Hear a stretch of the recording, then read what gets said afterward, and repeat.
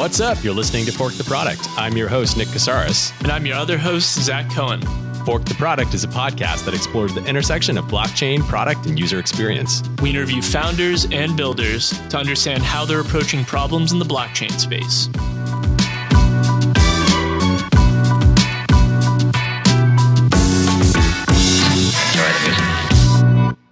This show is brought to you in part by Polyant Labs. Nick, can you talk for a second about Polyant? Sure. Polyant is a blockchain-focused early-stage startup incubator. We're headquartered in Phoenix, Arizona. And I say we're because in my other life, I'm the director of product for Polyant. Long story short, we help founders bring their ideas to life by providing them with early-stage funding, mentoring, and support with things like development, design, and marketing services. If you're an entrepreneur or developer and you have a vision that you'd like to discuss with Polyant, visit our website at polyant.io. That's POLYIENT.io for more information. Great. Thanks for your support, Polyant. Now on to today's show. We apologize if the audio quality of this episode is a little bit different than what you've come to expect.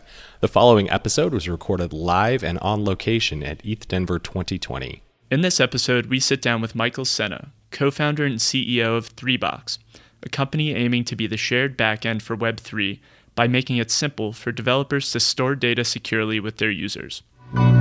All right, welcome back. We're here in Denver 2020. We're excited to have Michael Sena here from ThreeBox. Welcome to the show. Thanks for having me on, guys. Yeah. So, you got to kick us off by telling us about ThreeBox.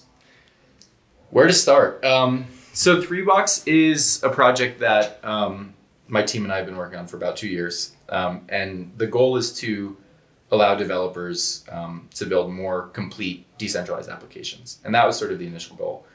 There's a lot of stuff behind the scenes that you need to make that happen. But what we realized is, Web3 is taking off, but every single app is just a thin interface on a smart contract.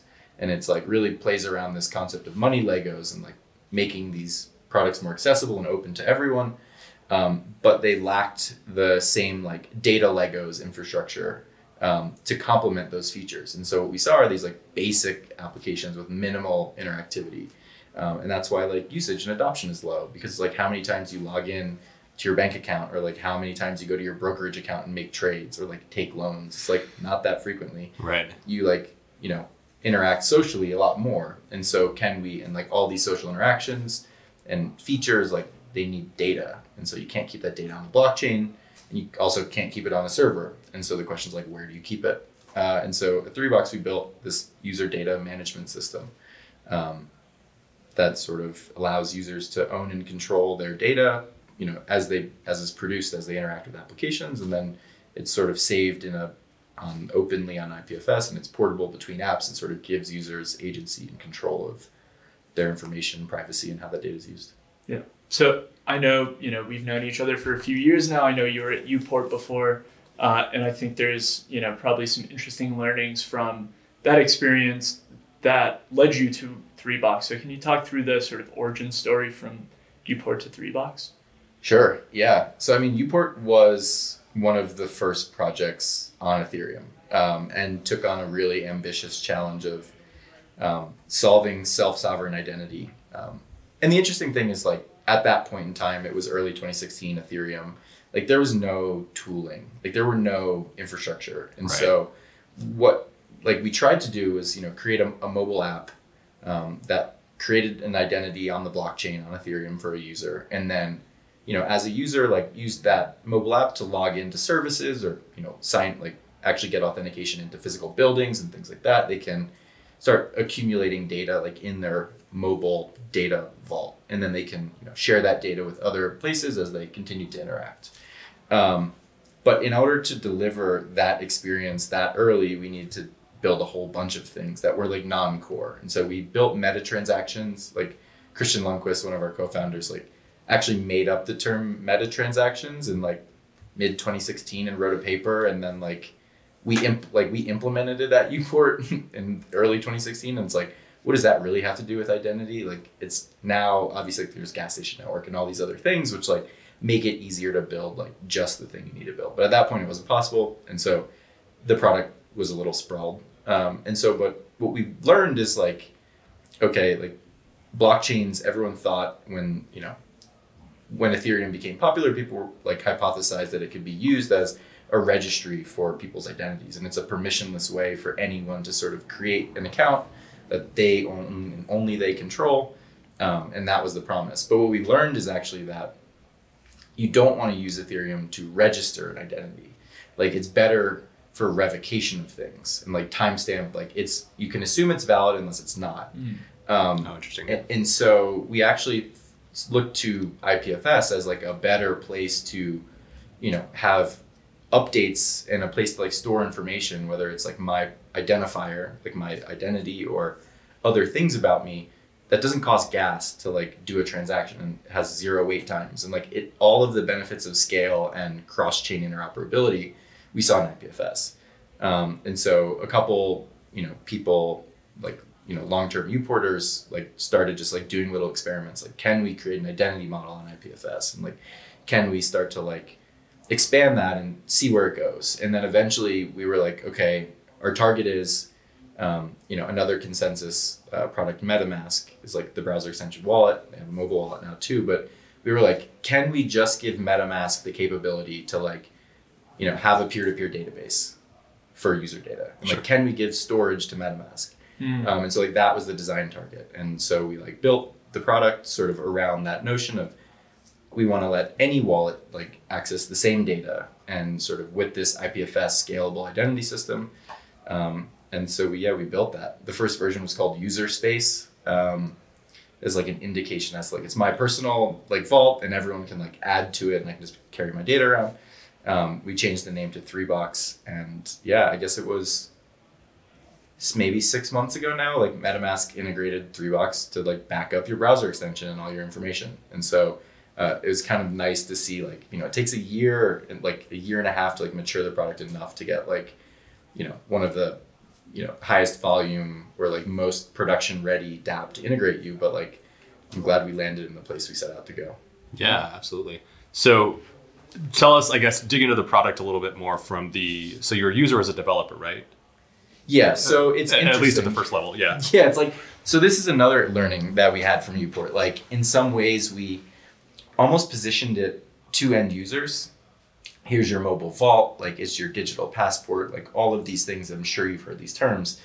But like, people don't really want that. Like, they just want to do what they want to do, but they want it to work better. And right? They don't really want to think about that stuff either. Yeah, exactly. Like, they just like literally want to live their life. Yeah. And so what we actually learned is that like, by serving the needs of developers and by like, not, solving things that they actually care about. So like, if we can make it easier than it is even in Web 2 to build an app, like that's a reason for people to use a better system. That's like one adoption vector. Like, another one is if we can, promise developers like better compliance or like all sorts of things. Like, it's just easier to do messaging and storage when it's with a user than if you have to like spin up your own server and hire backend engineers, and like the cost, complexity, and like surface area grows. And so we were like, we can make it easier to build better apps faster with dev tooling. And if this dev tooling is actually leveraging technology that at its core is better for users, then we can sort of solve the problem from the other side. Yeah. And like, I mean, that's a well-worn path, a Web 2 path too. I mean, like, that's what the Twilios of the world have done, right? Exactly. Like, we very much like look to them as being like one of the leaders in like that path to adoption. I mean, it's basically like provide them the tools they need and like let them be creative and sort of get out of their way and see what happens. Yeah. So you talked about this 1.5 year sort of development path to getting to the place where you could integrate with MetaMask. Unpack that a little bit more and tell us about the process of iterating and working with, who were you testing things with, or what was your feedback loop like when you're developing this to get to that place? Ooh, yeah. Product development in Web3 is very interesting, even like way more interesting than Web 2, because one, you have such tight access to your initial customer base. People are generally very passionate and like want to help you and like give you feedback. Of course, you get like varying degrees of feedback and like varying levels of politeness. But like at the end of the day, delivery politeness. Yeah. like it was very interesting to build a product alongside the community. Like one of our principles all along was just ship consistently and let people know what you're doing. So that way they can never be like, this product is useless. How did you ever get to this point? Like you've been building in a vacuum. Like what needs does this solve? Or like, it doesn't quite fit my pattern of development. Like we could never let that happen. So like early on, we were lucky that like the meme, like $3 ships kind of like popped up because we'd be making releases like 4 times a week and writing like new feature blog posts all the time. It's a nice meme to have tagged. I mean, and honestly, like we just like, and then you get in that rhythm of like, okay, we like do stuff, we like make a spec, get feedback, like build a POC, like share it, let people give us feedback, and just keep like doing that all the time. And then eventually it just becomes part of like the team culture. Yeah, it's like muscle it's a discipline. Yeah. Yeah, it's like routines, and that's always been big. So I think it's just like sticking to the routines and like not letting, your ideas get too big, because it's like ship small things, often iterate, and like have a direction of where you're going, but like be agile in prioritizing what's next, because sometimes you think you're like building along like maybe a month or 2 roadmap so you can get to an integration point with a customer, but then something else pops up in between and it's like lower hanging fruit, and you can get another one in the meantime. And so it's always like being agile in that sense, but like keeping tight feedback loops. And that's a good point. I mean, you really do have to be somewhat opportunistic, I think, when you're doing product development in this space, because things just change too fast. Yeah, and build for use cases. Like it's always better to build something that someone is going to use because they're asking for it, than it is to like say like, well, if we build this thing, then theoretically this is my vision. So many customers. Like, look, like let's knock them off one at a time, and then we'll see where we end up. Yeah, sure. And going end to end allows you to fold in the entire scope of learning back into the next one. But one thing that you just mentioned before reminds me of a thought that comes up from time to time, and that is, the crypto space has really passionate people.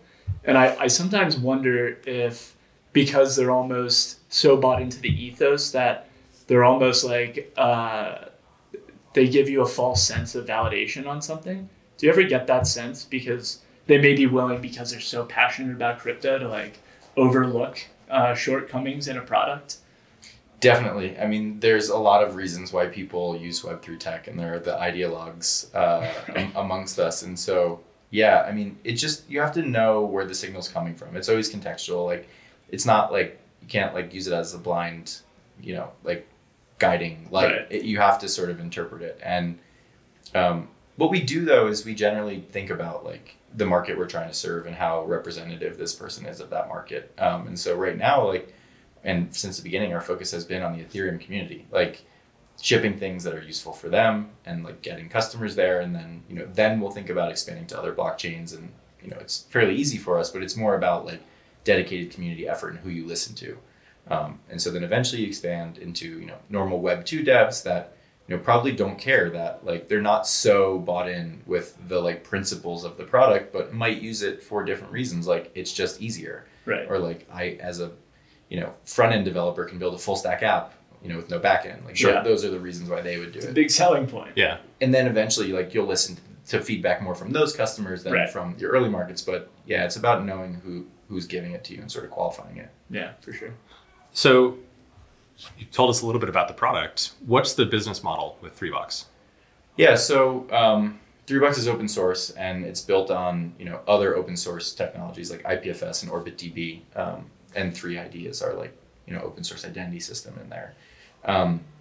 And so like anyone can sort of run 3Box infrastructure, but a lot of developers sort of in the the managed services model sort of just want to set up and like spin up an infrastructure with 3Box and just keep their data somewhere where they know it's available and they know it's performant, and it's like the speed is there to like meet the demands of their app. And so there will always be people that want to like pay for services related on top of open source software. So at 3Box we'll provide some of those services, like a subset of everything that could be done, because in reality we do hope that most 3Box usage doesn't come from like us hosting it, right? Like it should be Infuras and Pinatas and Rtrade and 3Box and like AWS, like a lot of hosting services. And ultimately it's just to guarantee performance, because users can always like store a local copy of their data. Long term, there's like super interesting things we can do about like more incentives and sort of like enabling a decentralized coordination of data that are sort of like could lend themselves more towards like some token models or other sorts of things. But our main goal to date has just been like, let's make it as frictionless and easy as possible to use this tech so developers are actually building things. Sure. And then we'll like figure it out. It's like more, we've just been subsidizing even storage. Like we haven't charged anyone anything. Sure. Because if that's like another reason to like not try it out, we'd rather eliminate that and sort of consider it an investment in product development. You have to start the flywheel. Yeah. Yeah. So one thing that I wanted to clarify, so an end user of 3Box infrastructure, will they ever know that they're using 3Box, or is it always behind somebody's DApp? So it's always behind someone's DApp. The places where it does show up is 3Box is controlled by blockchain keys, so blockchain account keys. And right now, in, for example, a MetaMask wallet, if I, as a user, show up in an app that may be integrated to the 3Box SDK, like, so uses 3Box, when I sign into that app would sends that request to like your MetaMask wallet or something. Sure. And so you see like a little message that says like this app wants to log you in. And in our case, it says like this app wants to access your 3Box. And so if you don't have one, it just creates one for you on the fly. And if you have one, it gives them access to it. And so it does show up in the wallet messaging, but that's because MetaMask directly exposes those signatures to the end user because it's like a self-sovereign wallet type of thing. Right. And custodied wallets are all sorts of wallets that maybe abstract that experience away from users, could just sign these messages in the background. Sure. And so then the user would like never know. Yeah. And so in that case, it's more just like the magic moment where it's like user shows up, they like sign in and like all their data shows up. And it's like, okay, that's pretty cool. Yeah. Can you talk through some of the most exciting use cases and the ones that you think represent the most compelling use of 3Box? Yeah, so 3Box can be used in either single player or multiplayer mode. And that's like single player mode is like, I'm a dev, I'm gonna just like use 3Box as peer-to-peer database system, so I don't have to manage anything. And then like my app will consume that data back when it needs it. And so, I mean, those use cases are interesting. Like, for example, like MetaMask, right? They just use us as like private encrypted backup for their wallet that doesn't like get trapped inside local storage. So it's like a decentralized local storage. And when you do that, you enable like seamless syncing across all of your devices and browsers and all of those things. And so that's like an example of that we're pretty excited about. And like a lot of wallets actually have the same use case.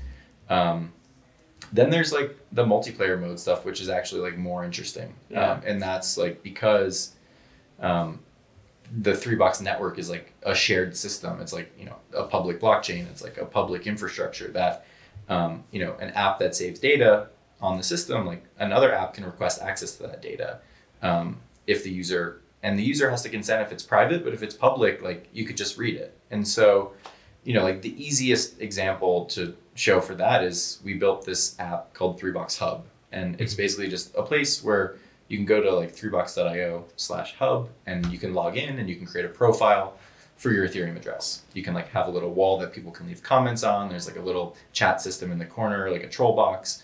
Anyway, like if you create a profile there, then you can go to any other app that also uses 3Box and you can just like not be a hex address anymore. And so like right.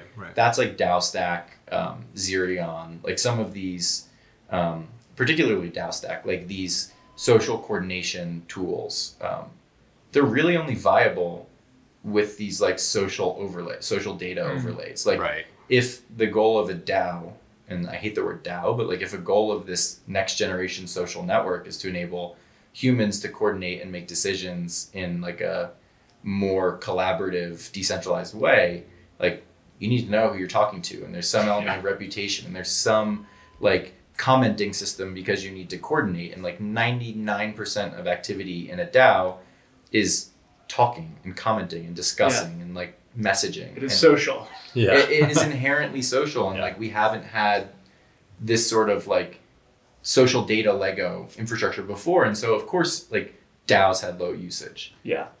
It's like we enable sort of like the full vision of what that should be. And like, I think that's really interesting because it's not just like DAOs in their current form. It's like all sorts of things. And so really like, most people use us simply for profiles, like just get profile data or save profile data. That's like low hanging fruit. Then the next set of people use us for storage, and that's like the MetaMask backup use case, and that's fine. And then there's like we have threads, so it's really just like shared feeds between one or many users, and that's like really flexible. So you can do public threads or private threads, so you can use them for just like make a decentralized Reddit. You can just have like an open group chat. You can also have like DMs and private group chats and private DAO walls. So like onlookers or non-members of the DAO like can't see what this DAO is deliberating on. And like that's kind of how things work in the real world. Sure. And so we just like this like shared, feed messaging system is like really powerful for sort of some of these tools. Super interesting. Yeah. I'm kind of curious, you've been using IPFS. How do you think about like Filecoin coming online at some point in the future? What is that experience like? And how do you think it'll play into 3Box? Yeah, so Filecoin, we're finally starting to get more information about now. Like they have testnet up, there's some documentation, and so people are starting to play around with it. I think, so working with IPFS generally it's still experimental technology, right? Like, and on top of just IPFS, we also use OrbitDB, which is a peer-to-peer database built on top of IPFS, which also runs in the browser. And so we're running like a 3Box node is actually like an IPFS node and an Orbit node, like, and a 3ID wrapper around these things. And it's like in your browser. And so there's just like a lot of complexity that you have to deal with, like browser APIs and like all these things. And so we've actually lately started going deeper more into Orbit and IPFS and just like fixing things we need fixed, because we are like the biggest user of OrbitDB. And so like we see things first even before their core team sees it. And so like we're like, we need data to sync to the browser faster. So we worked on that for them. And like, so we're moving. But that's down. the beauty of open source, right? Like, yeah, you can do that. You can do that. You can just like make a PR, and like they've been super responsive. And so, obviously we would prefer that others in the community like do these things. But the thing is, if we need them, then we can do them ourselves. Yeah. Right. But it's like, it's core to our product, but it theoretically could have been handled by someone else, but we're working with them. And so the same thing with Filecoin, like Filecoin basically will just, be a persistence layer for IPFS. And so that will actually remove some of the need for 3Box nodes to worry about persisting the IPFS data. Like theoretically, you could swap out the disk and say like, instead of, just a service that's online, like an API service or a hosting service to pin this, we can just direct it to the Filecoin network and Filecoin miners. Yeah. But still in our system, OrbitDB also needs some persistence, because you always need to know like what the latest state of the database is. And so our system still needs to like pin those things. But ideally like Filecoin is another disk that you could use, and you'll be able to ideally point like 3Box stored data in these OrbitDB instances to IPFS or Filecoin or sort of any of the other like raw file storage layers that are available on blockchains or not. Interesting. Yeah. Awesome. Cool. I would love to get a sense of, what's your roadmap? What are you looking to ahead? What are you excited about? Biggest opportunities for you guys? Yeah, there's so many exciting things. I think like the two areas that we care about most are like one, performance of these peer-to-peer systems, because and really what that's about is like just removing mainstream objection to using this technology, right? Like the promise is it's easier, it's just as good and performant, but it's easier and users get to hold their data. So it's like a win-win. But if the systems aren't as performant as they expect, then like their users experience like a drop in quality of the service. And that's really what more mature customers are really thinking about. And so it's fine for our current use cases and the foreseeable future, but really thinking long-term, like the goal is to get these peer-to-peer data systems as performant or more performant than current systems. And so that's always on our mind. Secondly, there's like the growth side and like adoption, right? Like really we prioritize features that people want and that have asked for, and we qualify and spec with them. And so it's always sort of pointing the business and the product and sort of the open source community all towards like adoption, because, as much as we love the decentralized technology for its own sake, like we love seeing it used and having like impact in other people's lives. And that doesn't happen if you make things people don't need. So always making like new features that are sort of like directly relevant to the people that use the stuff that we make. And lastly, like always thinking about what pieces of this can we standardize and sort of turn into open protocols that are really just like, like more core and like more lower level. And so like, how can we, let 3box or like the 3ID system sort of power all sorts of peer-to-peer databases, like not just Orbit instances. And so opening both support for a whole bunch of blockchains on the like account side and on the database side, like opening up to a whole bunch of peer-to-peer database systems. So we're sort of this layer in the middle that ties these things together. And we're always thinking about like rolling out that as like a more fully featured protocol.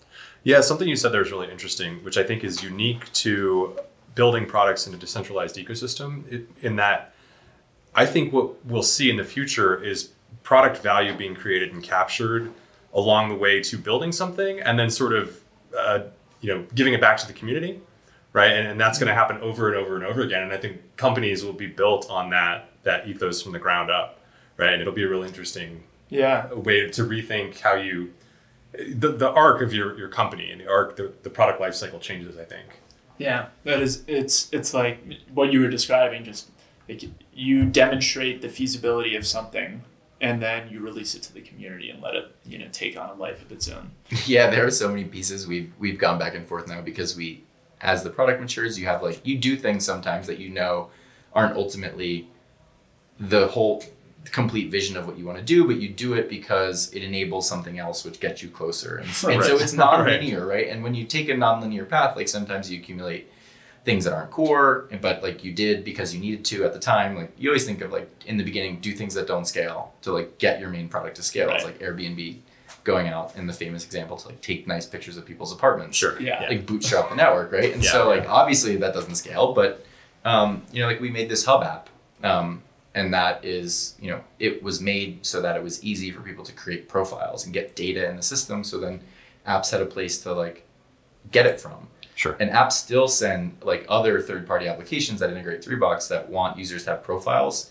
Like for users that haven't already created a profile, they'll actually like a lot of them will send the person to 3box Hub to like make a profile and then go back because then they only have to get data from the network. They also don't have to like set up the saving. And so it's like, but now like this hub app is like needed, but again, like we're really focused on the data infrastructure and we just built this almost as like a dog fooding tool and like something fun. Right. And so like, we're thinking about potentially ways that we can give that to the community and open it up and let, all these different DeFi protocols and aggregators sort of like plug their things right in. And so it sort of becomes a community hub. But then you worry about the governance and things like that. So it's like, again, even just giving something away is not straightforward. But it's stuff that we think about. Yeah. So we're here at ETH Denver. What are you guys doing in terms of interacting with projects that are building during the hackathon? Yeah, I mean, we're always super close with developers. So we actually are sponsor of the event. We have a sponsor booth on floor 2. So, we've brought 5 of our teammates. We're small. We're only 7 people. And so we brought 5 of us out here because it's so important. The other 2 couldn't make it. But so we've been helping hackers at our booth. We have 5,000 DAI and bounties for the hackathon. So there's like, a big one, like 2,500 for best overall integration. And so that's great. It's like incentivizing people to like actually get in and not use 3box for, easy yet somewhat superficial use cases like showing a image and a name instead of a hex address. Like tremendously value add for the end user experience, but generally low hanging fruit from like an integration with 3box perspective. Yeah. And so it's like, how can we instead get people to like create, like 3box powered and like driven applications that maybe have some on-chain component. And to date, it's kind of the other way. It's like people at Ethereum hackathons will make like an Ethereum smart contract centric app. And then at the end, like in an hour before the bounty's over, they'll just like drop in some of our UI plugins and like throw some stuff in.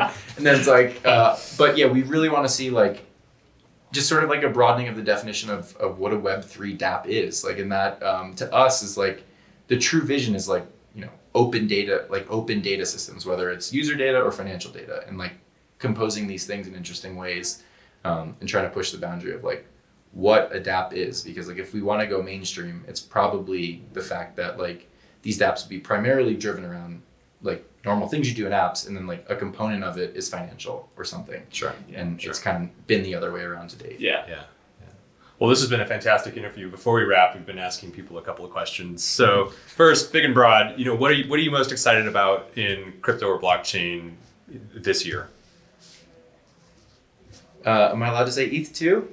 Absolutely. Yeah. You wouldn't be the first or the second. It's like ETH 2 question mark? Come on, guys. I mean, like, of course, that is exciting for all the new use cases it can open up and things like that. But I think for me, it's more broad than just like the crypto community. For me, it's like the Web3 community in a way, which to me is like, depending on your use of the word crypto, either means like cryptocurrency or cryptography. Right. And like for me, I'm like down with the cryptography side of that. I'm like totally like crypto will save us all. It enables peer-to-peer systems, right? It enables decentralized like security and all these things. And so I think we'll see like some sprouts of like mainstream potential this year. I don't like, are we going to see a tremendously mainstream app? Like, I don't know. I feel like we're so close on the infrastructure side. Maybe it's next year, but we're not far. Yeah. And so I'm always like looking out for new things, and it's still TBD if like that first adopted app by the mainstream will be like just a replication of something that people already do in a slightly different way, and it's palatable to them, or if it will be actually something new that gets adoption for different reasons. Yeah, exactly. Yeah. Like you either do things like faster, cheaper, or in more novel ways, or you actually do something new that people can never do before. And it's like, which path will that be? I don't know. Yeah. And how about going the other direction? What are you most, I guess, concerned about with the ecosystem over the next year? Same answer? Same answer. Yeah, wait, it's deja vu. No, honestly, sustainability. This has kind of been a topic that's, Gitcoin's been harping on for a while, and like OS Coin and Vitalik and stuff, right, with grants and matching. But for me, I just think that like people put in so much work, like working in open source and working in this type of community environment, like it burns people out. It also is like, there's a lot of cost to it that like is like maintainers just like live under stress, and like people just like, they are happy when your product works sometimes, and like when it doesn't work, then it's like a big problem. And sort of like, and some of these maintainers aren't paid well, and projects are sort of bootstrapping and working with fewer employees than like a Web 2 startup would, because it's unclear when the ecosystem will get adoption. So everyone's like managing their burn down and sort of like funds.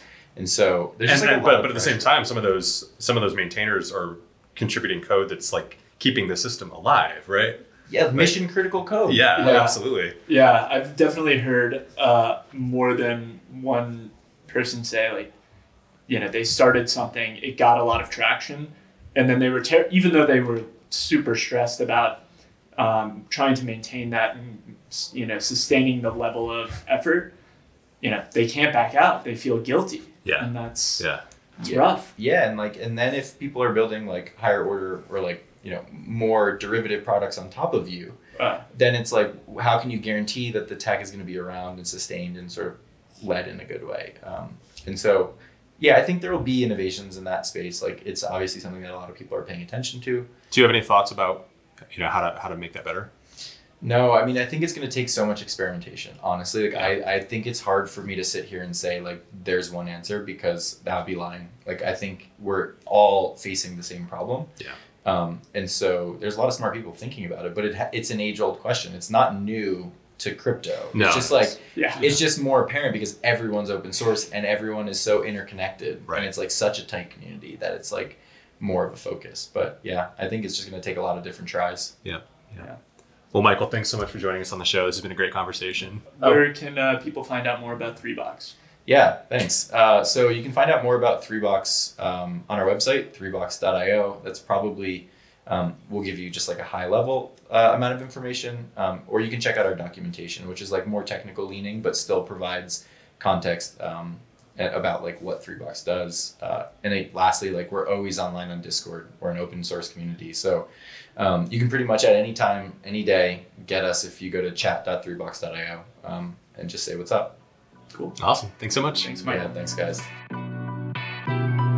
Thanks for tuning in to another episode of Fork the Product. If you enjoyed this episode, be sure to subscribe, leave a review, or share this podcast with all your crypto friends. See you next time.